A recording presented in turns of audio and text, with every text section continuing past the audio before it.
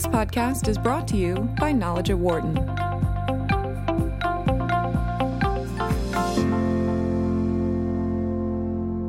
The new president of Brazil, Jair Bolsonaro, is being called the tropical Trump. Last Sunday, Bolsonaro won the second round of elections with 55% of the vote. It marks a significant shift for a country that has been ruled by the political left for the past 15 years. Bolsonaro has a history of making racist, homophobic, and misogynistic comments. He's pledged to open up the Amazon to mining and develop, among other things, which has climate change scientists and environmentalists concerned. He also expressed admirations for Brazil's military dictatorship. This radical shift in leadership won't just have an impact on Brazil, but also could have a rippling effect in other parts of Latin America. With more on Bolsonaro, we are joined by Felipe Montero, who's an affiliate professor of strategy and academic director of the Global Talent Competitiveness Index at INSEAD. He is also a senior fellow at the Mack Institute here at the Wharton School. Felipe, great to catch up with you again. Hey, Dan. Glad to be here. Thank you. So what have we seen anything from Bolsonaro in the first few days that kind of gives us an idea of how he is going to approach his role as the leader of this country?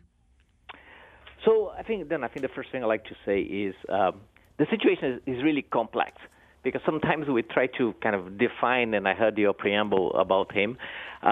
So I completely agree on some of the things you were saying about his previous statements, and I think we should all condemn them. Mm-hmm. At the same time, as you look at the situation now, I think his opponents say, he is racist and homophobic and all this. I think his supporters say that he is a myth, and people really rallied because of that. As I look at the situation and what he's doing now, my reading of it is really change. If I have to choose one word, I think it's would need to be the racism, or the myth would be change. And I think concretely, what he's been doing since he was elected, and then, by the way, he only takes power at the beginning of January, so what we have now is a transition, is really how he's going to form his cabinet. Mm-hmm. And maybe the news which are capturing the headlines are, one, that he chose as Minister of Finance, and actually it's going to be a very powerful Minister of Finance, Paulo Guedes, who is kind of based from Chicago, a very liberal economist, but with a lot of kind of transit with the business community.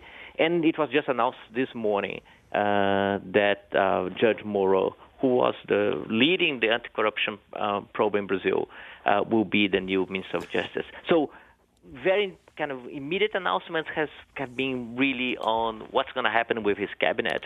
And I think he's trying to get some very powerful people, meaning with a lot of support, to be part of his government. And that appointment of Judge Moro as Minister of Justice, I guess, becomes very important, because one of the things that Bolsonaro had talked about was trying to clean up a lot of the corruption and also deal with the violent crime that was in Brazil as well.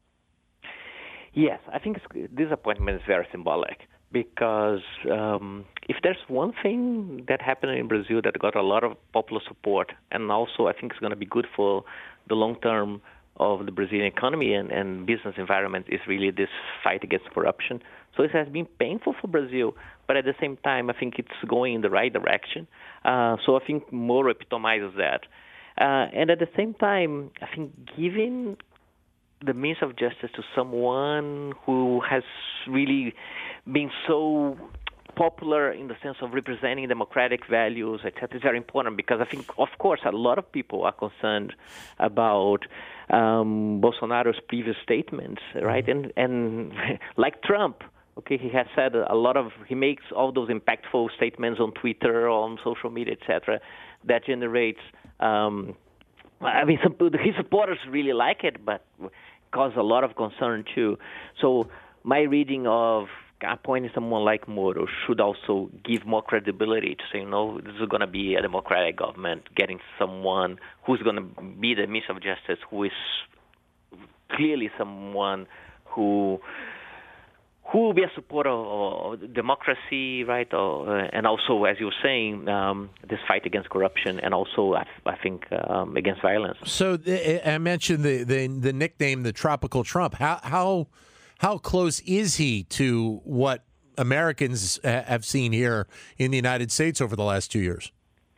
So it's interesting because I think on the one hand, right, he's similar to Trump in the way he communicates with his supporters. So have use of social media, a very simple language, a lot of populist statements.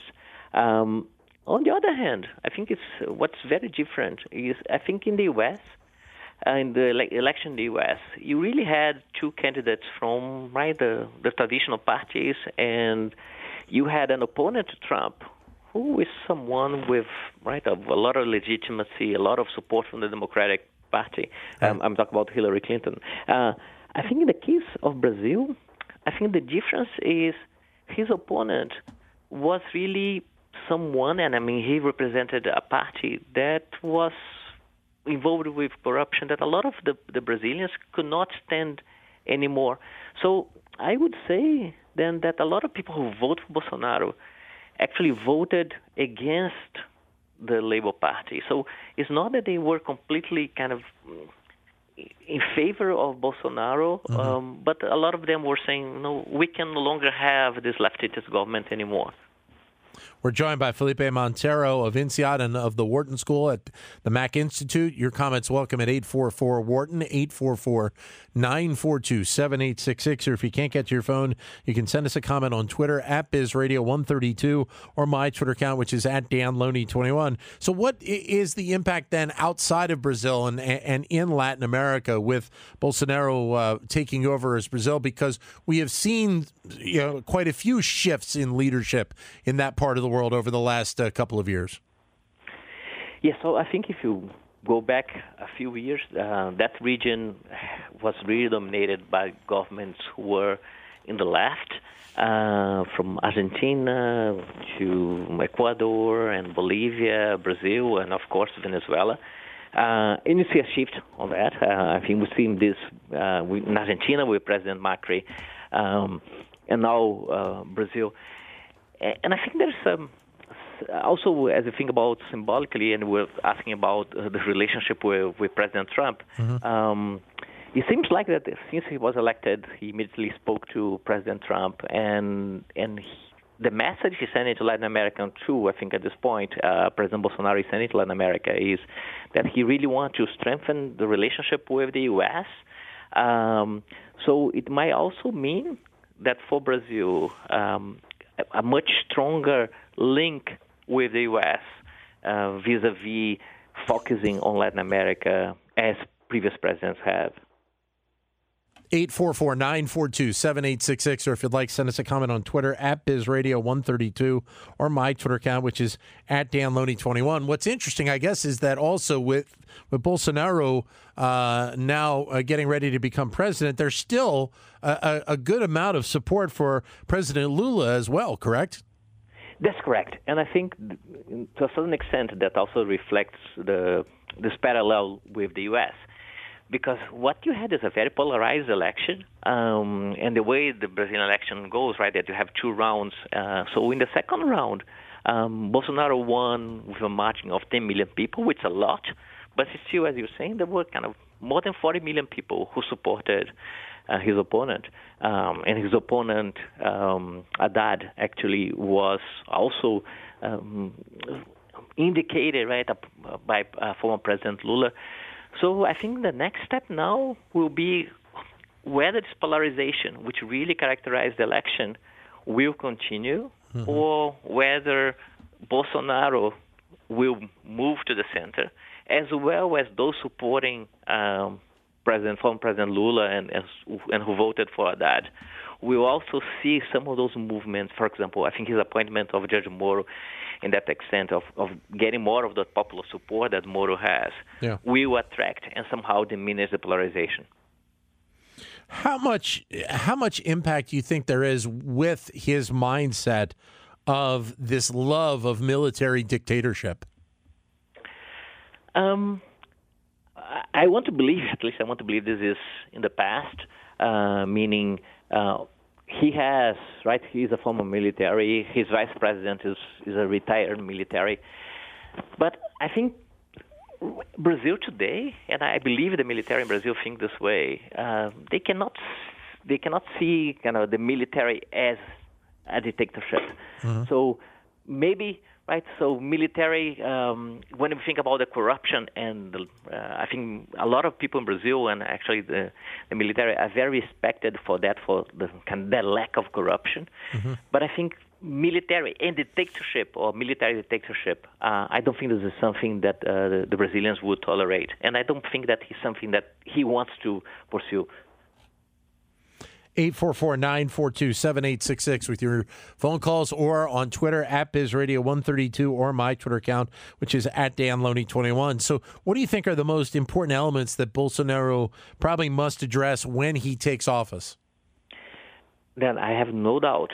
I mean, there are a lot of things which are difficult and complex. I mean, that question is more straightforward in the sense of if there's anything that has to be done, has to fix the economy. And it is clear that to fix the economy, reforms are needed. And it is also clear that the first reform is really pension reform. So most people would agree. I mean, they may disagree on the details, but most people would agree that passing reforms and passing a pension reform is priority number one. Okay. So I think this is at the top of his list.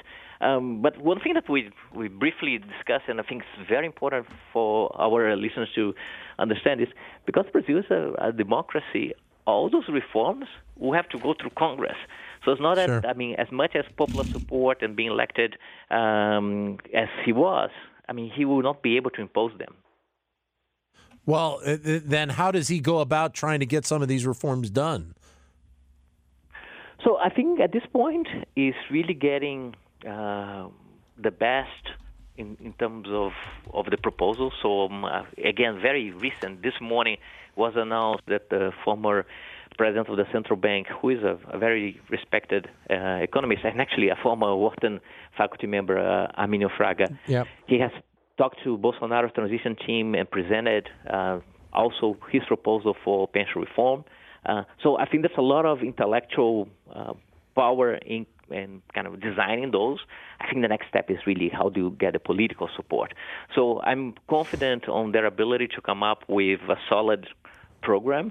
I think it is still a question mark of how you're going to get the approval from Congress for those measures. What's the expectation of the people that live there of Bolsonaro? Because he did get 55% of the vote against his competitor. Yeah, so I think the first expectation is that's going to be change.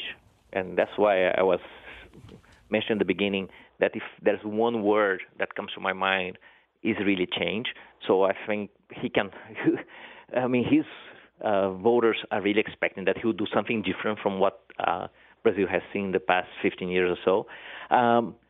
And then I think there will be expectation. I mean, people are expecting some measures in the economy. And I think there's some expectation that he will be really this kind of fight against corruption, fight against violence is something that he'll be able to deliver.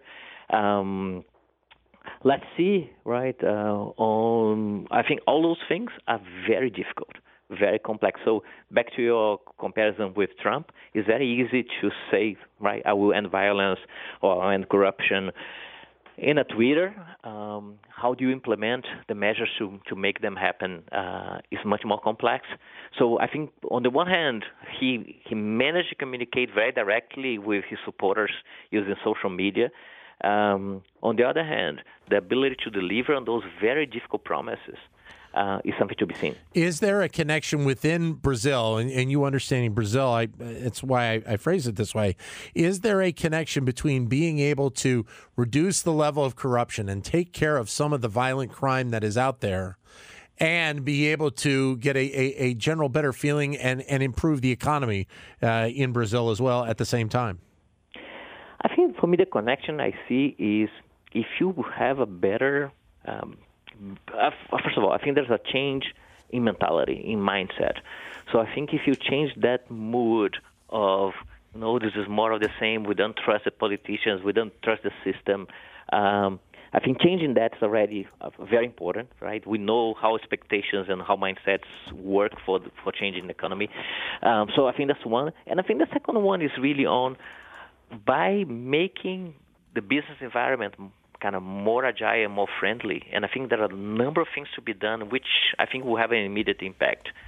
The benefits in the economy can come. But I think we should not be... we should not believe that this would be painless. So in any country in the world, if you want to change, for example, pensions, this will be painful. Right, and this is a multi-year process that we're talking about here. This is not something that can be corrected in a year or two. No, and I think the expectation of when you think about reforms, you really think about fundamental reforms. I believe that his team has the appetite for that. So if you look at Paulo Guedes, the Minister of Finance, the future Minister of Finance, I think the plans, right, in terms of privatizations, in terms of liberalization of the economy, opening for foreign trade, these are all multi-year plans, as you're saying. Maybe there will be some quick wins, and I believe, for example, just improving, as I was saying before, right, we're talking about kind of microeconomic changes, right, decreasing bureaucracy, making a kind of a business environment which is more friendly. I think those things, maybe they will offer some quick wins, but the major changes, the most substantial ones, will take some time. But if memory serves me, part of the corruption problem was not only at the federal level, but there was also a lot of corruption within the individual states within Brazil as well. So you also have to address the local government as well, correct? Correct, and I think, by the way, then thanks for asking this question, because one thing that we haven't discussed yet, which was very important in these elections, is what happened to Congress and who was elected and who was not elected to Congress, because at the same time that we had the presidential elections, we also had elections for Congress. And I think that's very good news, because a lot of the former congressmen and women and senators who were involved in the corruption scandals were not elected. So there was some kind of important renewal in Congress, which somehow may transpire and translate into what you're saying, since it's not only the presidents or not only the central government, but how does that represented in the different states, in Congress. And I think in that sense there was a good renewal. So there's a greater will by the people of Brazil to say, we need to change this right now. Absolutely. I think people are, and I think that election is a representation of that. People are really tired with the previous governments, and I think that demand for change was, to me, was the most kind of important message of this election. Can change in Brazil mean that Brazil takes the leadership role in Latin America right now and can be just an effective partner outside of that region in other parts of the world? So if you ask if Brazil has the potential for that, I think it does, right? If you look at the Brazilian economy, if you look at this kind of the mere size of Brazil population, demographics, all this, it does. I think what is going to be important is understanding that taking that leadership position requires working partnerships.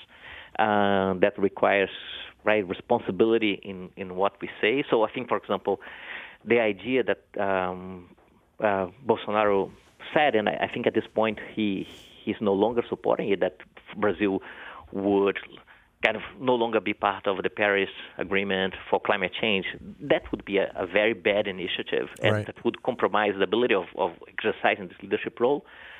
I think that maybe this was something that he said, but will no longer do. I hope so.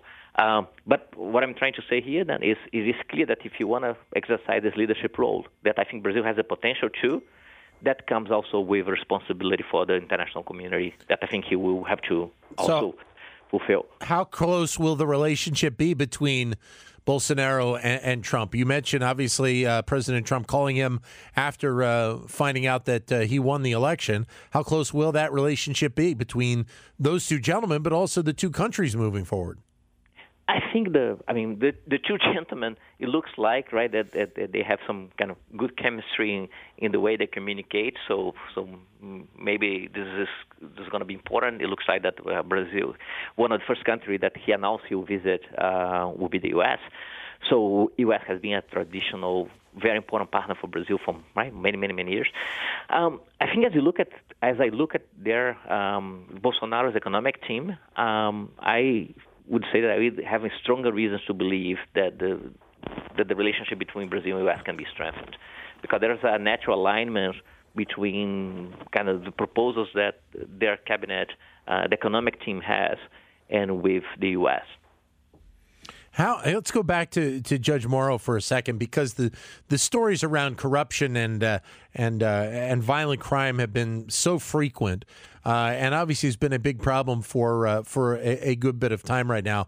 How much of an impact can Judge Moro make, taking the role of Minister of Justice? So then this is, right, at this point it's just a speculation in the sense of, right, he just accepted this morning a couple of hours ago. So what he could potentially do, I think what he could potentially do is take the fight against corruption to really change in policies and really kind of having all the political clout to approve a number of anti-corruption legislation. That, by the way, which is kind of supported by Transparency International, really to sediment a number of the things that he was doing as a judge in the cases that he was involved with. So somehow we really institutionalize that fight against corruption.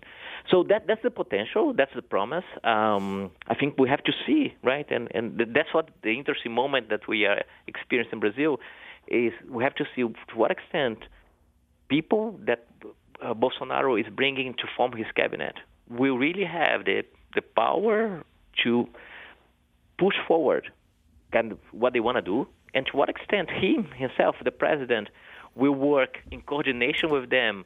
And in a certain way, if he does, I think it's going to be very good for Brazil, because it means, right, that instead of having this leader doing whatever he thinks is right, that he's really working with a very strong team. So I think that's to be seen. Right. And I think this is probably, if I were to watch the next steps, really understanding who's forming the cabinet and what they will be able to do is really the key areas to watch. Great having you again on the show, Felipe. Thank you for your time.